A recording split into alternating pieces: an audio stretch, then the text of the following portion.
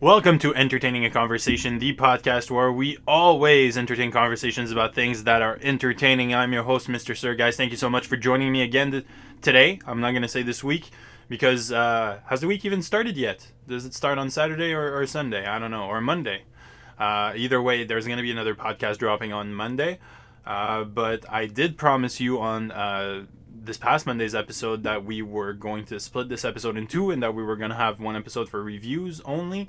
And this is it. So it might be a short one, but I'm going to go through 8 movies that I've seen recently. I know I had a lot of catching up to do because I dropped 2 bonus episodes on you guys. Yeah, I'm sorry, my phone just vibrated, and you're gonna hear noise. By the way, you might hear footsteps. I'm not alone in this house right now, and everybody's awake, so I'm sorry. I'm kind of flying off the seam of my pants here, but I really wanted to drop this episode today and give you all the information, give you all my reviews for these movies. So these are movies I have seen in the last 3 weeks.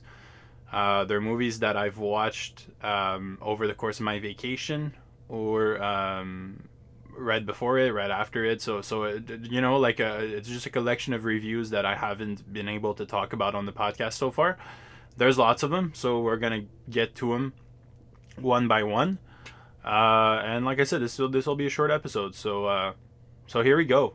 So we have 8 movies to go through. I'm gonna go through them in order that I saw them. So the first movie will be Free Guy. But the Free Guy by Sean. Actually, no, we're not gonna start with Free Guy. We're gonna start with 9 Days. 9 Days by Edson Oda. 9 Days is one of my favorite movies so far this year. I think there's a good chance there's still a lot that's coming out, with Dune and Last Night in Soho and Ghostbusters Afterlife and all those movies I'm really looking forward to. There's still lots dropping. Oscar season, award season is about to start. That said, I think 9 Days has a serious chance of making my top 10 at the end of the year. I'm saying that, but there's a chance. There's a very good chance that it doesn't, because there's lots of there's lots of stuff coming. But yeah, 9 Days is a fantastic movie. Winston Duke, my apologies. Winston Duke delivers his best performance so far. I think he was better than in Us or than in Black Panther, from what I've seen. Sure, it does show off more of his dramatic chops, and it gives him a character that's more on the melancholic side, I guess I want to say. However, I think that even if he does quote unquote the most acting in this film, I think it's a performance that's worthy of praise and recognition. He For those who don't know, this movie is about, essentially, he's like a buffer between. It's a sci-fi movie, and he's like a buffer between the afterlife and life and the afterlife, really. So he deals with souls, and then souls go into his house, and he goes through an audition process with these souls, in the hopes that the soul is good enough or pure enough to get a human body. So he's just like, essentially, he's judging. It's like the doors at the gates of heaven. It's like the same thing, except the other way around. So it's kind of a guy just sitting there at the door judging souls and whether or not they're worthy of being on this earth. And then naturally there's more to it. I'm not gonna give away everything, but just kind of playing with the fact, like, first of all, it doesn't look like a science fiction movie at all. It's a science fiction movie that looks like a drama. Which I think makes it very interesting. There's no supernatural elements. There's nothing out of the ordinary. Sure, the location seems a bit like it was in a dream or a fever dream, but it's still a very normal looking house. And souls come in. They're all played by humans. Everybody's humans. It doesn't look like a science fiction movie at all, and yet it very much is. Zazie Beetz and Benedict Wong and even Bill Skarsgård, I feel like, pull off really, really solid performances. I like the overarching message that we get from this movie. I think it's a very noble message. It plays into the idea of do what you can with the time that you have, and make the most out of the time that you have on this earth. and yeah, it has a lot to do with that. And yeah, 9 days, great movie. If I had to rate it, I would rate it probably I would probably do an 8.5 out of 10. It's really that good. The pacing is excellent, the filming is excellent, the acting is excellent. I really dug 9 days. And whenever it comes to VOD, if it's not available in theaters right now where you are, if it is, then absolutely go see it. If not, it's gonna come out on VOD sooner than later, I'm sure. So yeah, so I definitely recommend you watch 9 days. It's probably one of the best movies that you'll watch this year. Second movie on the list, and I saw that movie the same day as 9 days, is Annette, the Les Carax movie. It is it's like a rock opera about a couple having a baby, and then the father not being the best father in the world, just to put it mildly. You guys might have seen it. It came out on Amazon Prime, I believe, 2 weeks ago. It's good. I wouldn't say it's one of my favorites of the year. I think it's very, and I love movies that are quote unquote out there, and they're very weird. But this one leaned into something. I leaned into, first of all, I don't. First of all, it's a musical, so characters barely talk. It's mostly just singing. And not that I'm against that. I don't know. I feel like it was a weird way to tell that story. It's very much a drama. It's anchored in dramatic thriller even territory, but it's told through music and through singing. And granted, the songs are brilliant. Like the whole script, really, like the whole script had to be sang, and the way that it was done, and the pacing of the cadence of the speaking slash singing is fantastic. I think the people who thought of the idea of making that film, the people who conceptualized the idea, the script, I think they deserve props. I think it's very very well made. However, I just think it didn't connect with me. Adam Driver is excellent. Marion Cotillard is excellent as always. Simon Helberg is really good too. I I liked it. I don't know if I would recommend it. I think that there's a lot of better movies out there, or at least movies that were more interesting to me. Um, so for those who don't know, essentially Annette is a story of a stand-up comedian and an opera singer, and they become infatuated with each other. And she gets pregnant, and as she gets pregnant, easy for me to say, some stuff is revealed about the guy, and then the couple kind of drifts apart. And when the baby is born, I'm not gonna give away any spoilers, but when the baby is born, um,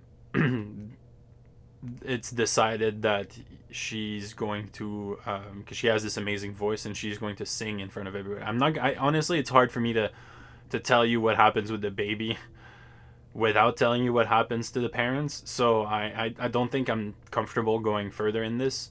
What I will say is it's a very intriguing movie. If musicals are something that you like, see, I like musicals. I didn't even know if I liked that film. It's a really really weird. It's a it's a really really weird concept, that the entire idea of this film. Um, would I recommend it? I would give like a 6.5 out of 10. 6.5 out of 10. Would I recommend it? Yes, but not. I wouldn't recommend it. It would be the first movie that you watch that's out right now. I think there's much better stuff out there. So yeah, Annette by Los Carax. It's on Amazon Prime if you want to watch it. It's very very weird. I'll just tell you that much. Moving on, we're actually moving on to Free Guy. I absolutely loved Free Guy. I think it's one of the best movies of the year so far. Um, Ryan Reynolds gives a purely Ryan Reynolds performance, and it works so well. I think his acting and the way that he approaches his roles have really made him into a household name, and one that is reliable for leading roles. I think Ryan Reynolds is a leading man, and it's proven time and time again just how charismatic and charming he is, and obviously very very funny. So you can expect all of that from Ryan Reynolds and then some. But I think that the best I think that the best performance in that movie goes to Jodie Comer. Sorry, the star of Killing Eve and the star of the upcoming movie from Ridley Scott, The Last Duel. I think Jodie Comer absolutely murders this role. She is. Well, for those who don't know, Free Guy is a movie about a video game, an NPC character, a character that's purely AI, in a video game that decides to stand up for himself and realizes that he's an NPC character in a video game. And Jodie Comer is essentially in a legal battle with the creator of that game. So she's trying to find a clue in the game to help her with her lawsuit. So she's always in the game, but she's also a real person. So she's kind of the only character that's being seen as much on the virtual side as she is she gets as much screen time on the virtual side as she does on the real side. So she's really, I believe she's really the glue that keeps everything together in that film.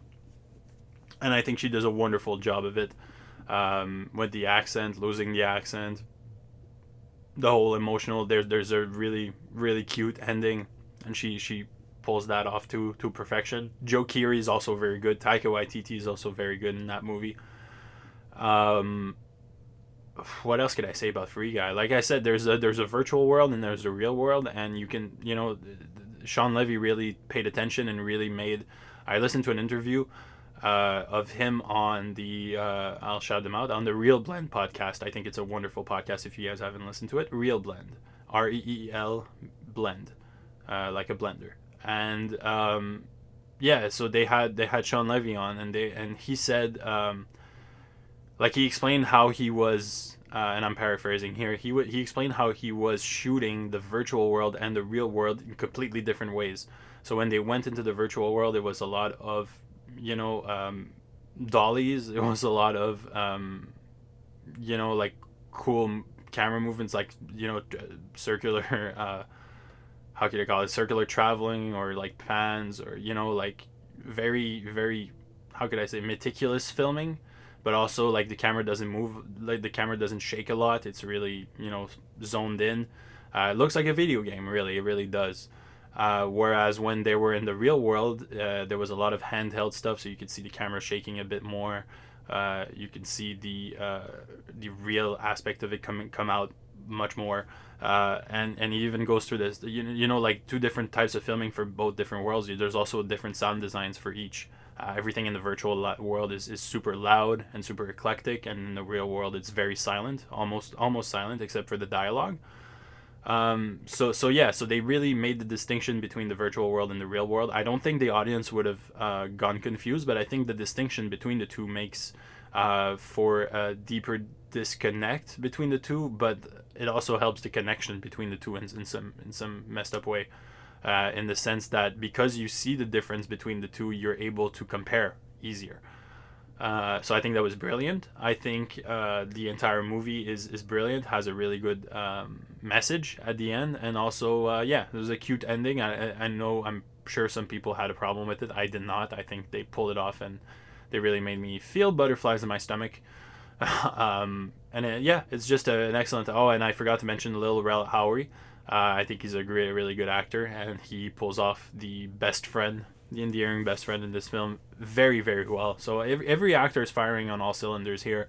Direction is solid, script is solid, very funny lines of dialogue, as you can expect from Ryan Reynolds. I don't know how many of them he improvised. But yeah, very, very solid film, very solid blockbuster. I feel like this is how blockbuster movies should be made.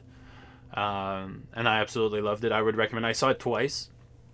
I would recommend that you see it at least once, and that you enjoy it. I would give it a solid 9 out of 10. This is one of my favorite movies of the year, for sure. Free Guy. Cannot recommend it enough. Moving on. I'm moving on to Reminiscence. Reminiscence is a sci-fi movie with Hugh Jackman and Rebecca Ferguson, directed by Westworld co-creator Lisa Joy. That movie got absolutely slandered on IMDb, on social media, everywhere. I didn't think it was that bad, to be honest with you. I saw the very negative reviews before I walked into the movie theater, and I was meeting my my lady friend's sister and her boyfriend that night, and I was scared. I was like, am I taking these people to a bad movie? Are they gonna think bad? Are they gonna think less of me for taking them to this film? Like, can we go see Free Guy again? I'm cool with that. But it was the last showing, and we decided to just buy it. Well, they decided to just bite the bullet. I was gonna see it either way. Yeah, I guess all of us kind of kept waiting for the movie to start sucking, and it didn't ever. It never started sucking. It was just, I don't think it's a masterpiece by any stretch of the imagination. I don't think it's, Matrix levels of awesomeness, because that's the gold standard, I guess. But I don't know. I think the world building was solid. I think the cinematography and the imagery and the whole set design and the whole CGI. I think everything was just gorgeous to look at, if anything.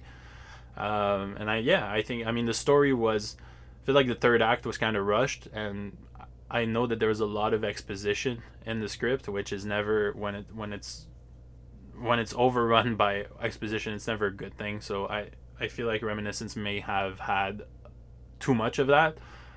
However, I don't think it was a terrible movie as people say. I'd give it like a solid 3 out of 5, so like a solid 6 out of 10. Is it a movie I would recommend you go see in theaters right now? No, because there are far more better movies that are out that you can go see. However, I think that for example, for like a Friday, Saturday night where you don't have anything to do and you want to fire up some movie, have a little drink or whatever, just hang out, if that's your thing. Yeah, I think it's a good movie for that. I think it'll be a good home movie, and I'm hoping that when it does hit VOD, maybe more people will watch it, and maybe the rating will change. I understand why people are mad with it. I just don't understand the extent to which people are mad about it. I didn't think it was a bad movie at all. One thing that is very frustrating about the movie is, and we're still talking about Reminiscence here if you just joined us, what is interesting about Reminiscence is, and what's disappointing ultimately, is that I feel like the movie could have been so much better had it been handled by somebody else. Lisa Joy is a genius for co-creating Westworld with her husband Jonathan Nolan. I just think that she might have bitten off more than she can chew with this film being her debut film. I think this project was better suited for someone else, someone more experienced and more poised in the movie world. That said, I'm excited. For her first effort, she did okay, and I'm excited to see what she does next. Hopefully, the next one isn't lambasted online the same way this one was. So yeah, Reminiscence. Would I recommend it? Yeah, sure, I will recommend it. I don't think it's. I believe it's available on HBO Max and or Crave if you're in Canada. So if it's available to watch at home, I would watch it at home. Although the set, like I said, the set design is much better at the movie, and obviously I'm always going to prone the movie theater experience. So if you want to go to the movies, then yeah, absolutely. I just think that for movie theaters, there are much better options out there right now, and I feel like that movie is better suited for a chill Friday, Saturday night in bed. Yeah, I guess that tells you just how much I do on Fridays and Saturdays. I don't do anything. I'm an old man. Yeah. So yeah, I guess I'd recommend it. I guess I would. Moving on to hold on, how many have we done so far? 1, 2, 3. Oh yeah, there's 4 more. Okay, yeah, we got 8. Moving on to The Night House. I really, really dug The Night House. I think Rebecca Hall is one of the most underrated actresses working today. I think that the horror elements and also the thriller elements, it kind of reminded me of.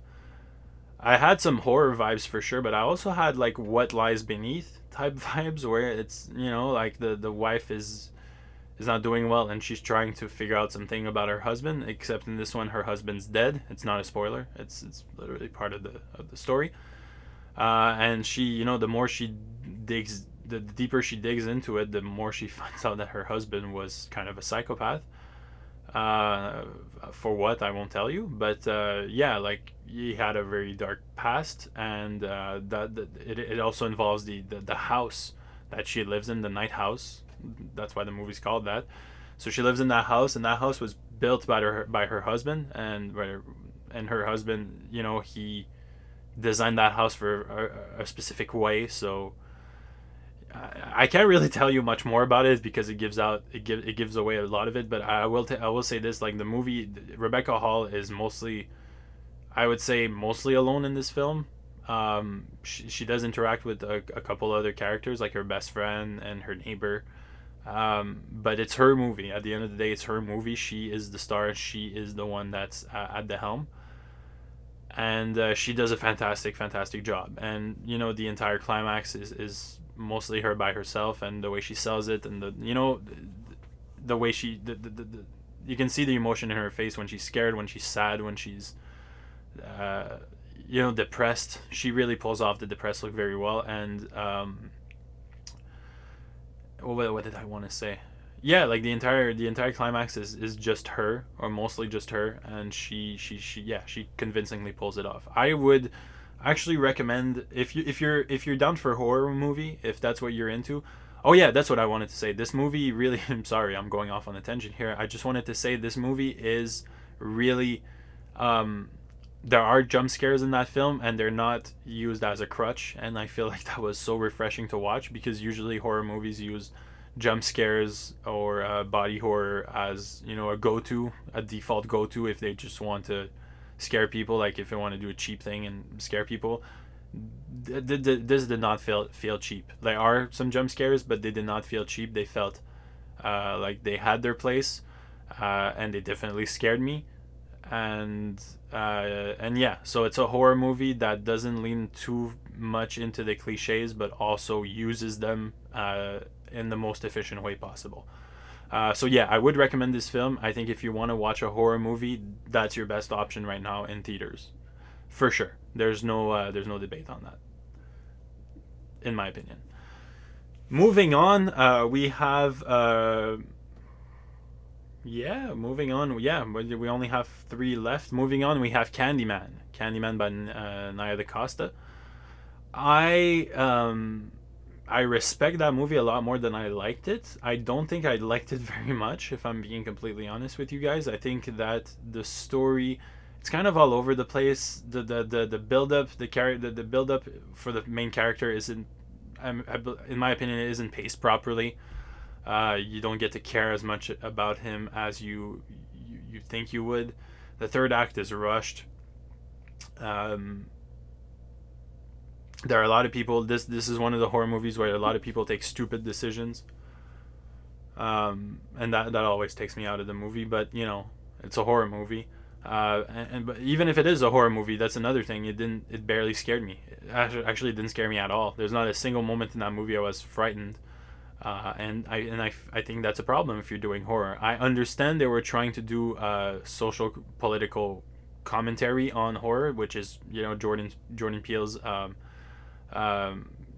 marquee, I guess. At this point, it's what he's known for, and that's cool. I just feel like Candyman wasn't the right place to do that. And I'm not one to judge. I'm not trying to tell people not to say anything in movies or not to make them political. I'm just saying, like, you have a slasher villain, and it's been pre-established in the other movie, in the first movie that they made about him, that he kills people because he's evil. So why not just go with that and make something out of that, instead of changing Candyman's story, instead of inserting political commentary in it. I just feel like that wasn't the place for it, and that wasn't the project for it. And look, I love Get Out. I really I like Us to a certain extent, and I'm totally 100% behind what they're trying to do here. I just think Candyman was, like, I don't think Candyman or Halloween or Friday the 13th or whatever, Hellraiser. I don't think these movies are meant to showcase the villainy of the slasher villain. Not so much to change its story. I don't think it's appropriate. I don't think it's the best place to do it. Acting is solid though. Photography is solid. I think the movie looked good. I think it was executed properly, except for the pacing and the storytelling. But like I said, the third act is rushed. The guy that ends up being the puppet master, if you may, he's not built up properly. You don't really care about him by the time the end comes. Yeah. So I respect that movie a lot more than I did. I would not recommend it. I don't think if you want to watch a horror movie, don't go watch this. It's not gonna be scary at all for you. At least it wasn't for me, and I'm scared of nothing, so the bar is very low. Yeah, I wouldn't recommend Candyman. I would recommend you go see The Night House instead of going to see Candyman if you're looking for horror. Two movies left. First of two movies would be Respect, the Aretha Franklin biopic. Not a big fan of that movie either. I know I'm sounding really bad right now because Candyman and Respect were about, like, black icons, and I'm just don't want to sound racist at all. I'm not. I'm just I didn't like those movies. I did not like Respect at all. I liked it. There's certain things that I liked about it. I think Jennifer Hudson is the perfect person to play Aretha Franklin in any universe, in any time of her life, and I think she's definitely a contender for an Oscar. Just with that performance, I think she knocked it out of the park. Forrest Whitaker was also, he was on screen just to prove to us, just to remind us just how good he is. I think he's one of the best actors working today. And Marlon Wayans is really coming out as a surprise in the past couple of years with the role. Well, in the past couple, yeah. So this year and last year, last year he was in On the Rocks, and this year he's in this. And I think seeing more of Marlon Wayans' dramatic side is a good thing. Because I think he's very, very strong at it. Now, the problem I had with this film, mostly, again, and you're gonna hear me say this a lot, it's the pacing, it's the script. I found the dialogue to be kind of cheesy at times, and kind of pretentious, if it makes any sense. They were trying to say less. They were trying to say more, but with less dialogue, and I feel like some scenes would have benefited from more talking, if that makes sense.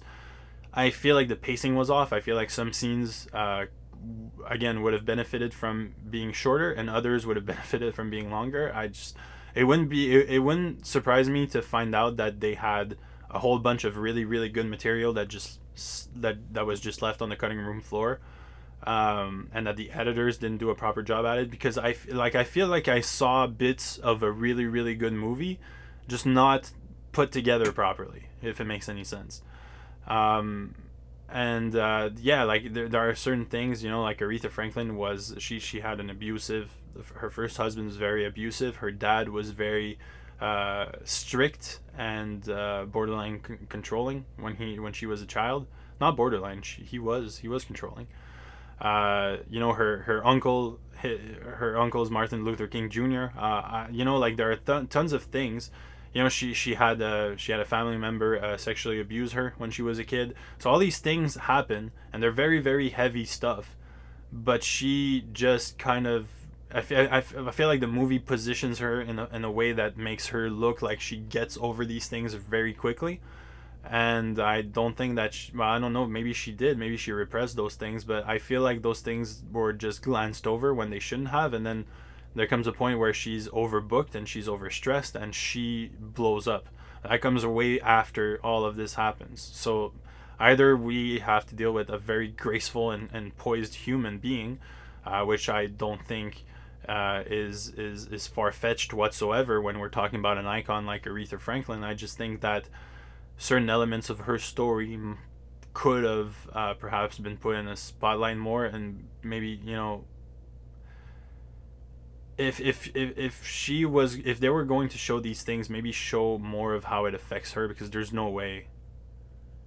It's just, I don't know, like they don't hold any weight whenever she blows up, whenever the problems start to pile up.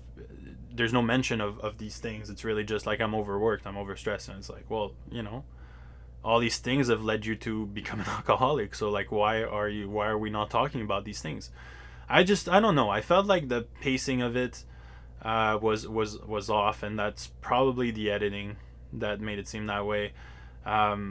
Even those very big moments in her life, even the sadder stuff, like for example the abusive husband. Like there's one scene where he's being abusive. The next scene where he appears, he's cool, he's happy, and then the next scene after that he's being abusive again.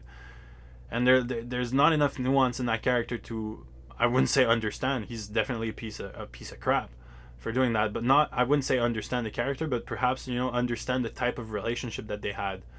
It really just seemed like the whole thing seemed rushed, and I don't think like we had a big enough portrait of, like, he was definitely an abusive uh, he was definitely an abusive partner. I don't know.